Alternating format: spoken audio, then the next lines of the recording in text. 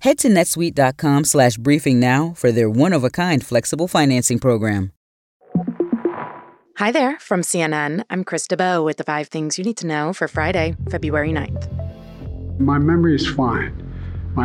Take a look at what I've done since I've become president. President Joe Biden annoyed and on the defensive during the press conference he called yesterday to respond to the special counsel's report on his handling of classified documents.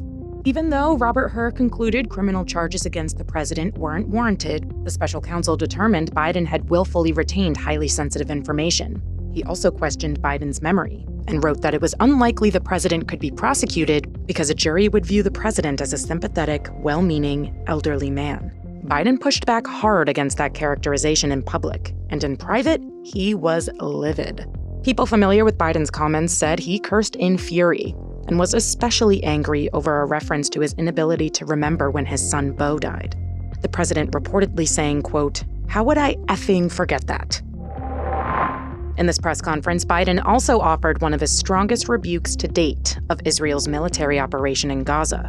The conduct of the response in the Gaza Strip has been over the top. He was also optimistic about where negotiations stand to secure the list of remaining hostages held by Hamas, suggesting it could lead to a sustained pause in fighting, and insisted more must be done to aid the humanitarian crisis in the region.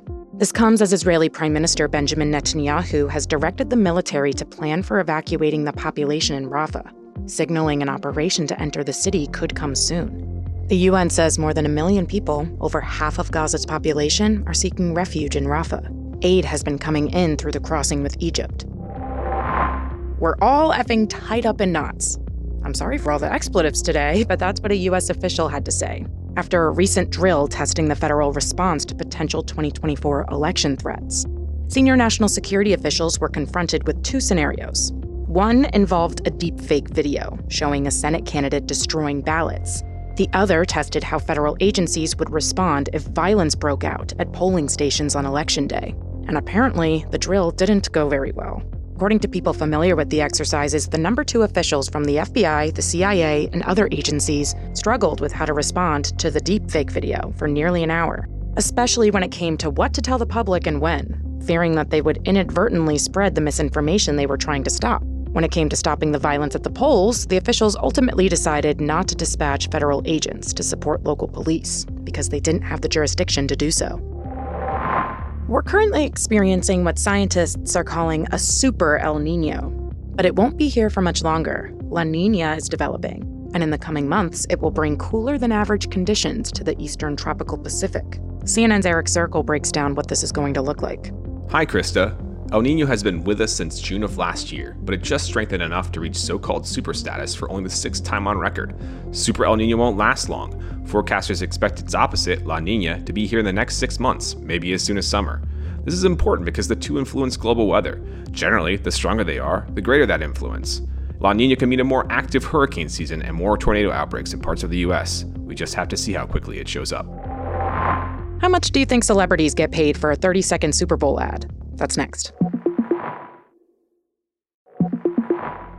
Super Bowl weekend is upon us, and sources at CBS say commercials sold for a higher rate than last year's game, with a range of $6.5 to $7 million for a 30-second, now sold-out spot. And lots of celebrities will be competing for your attention. CNN spoke to someone at WME, the Hollywood talent agency that represents more than 30 clients in Super Bowl ads this year, including Tina Fey, John Cena, and Usher. He said the fee could be as high as $10 million for 1 to 2 days of work, depending on the brand and the star power, of course. And that's just the talent fee. But brands are willing to shell out the dough for a chance to reach more than 100 million captive viewers at once. All right, that's all for now. I'm Krista Bowe, and our next episode drops at 3 p.m. Eastern. Till next time.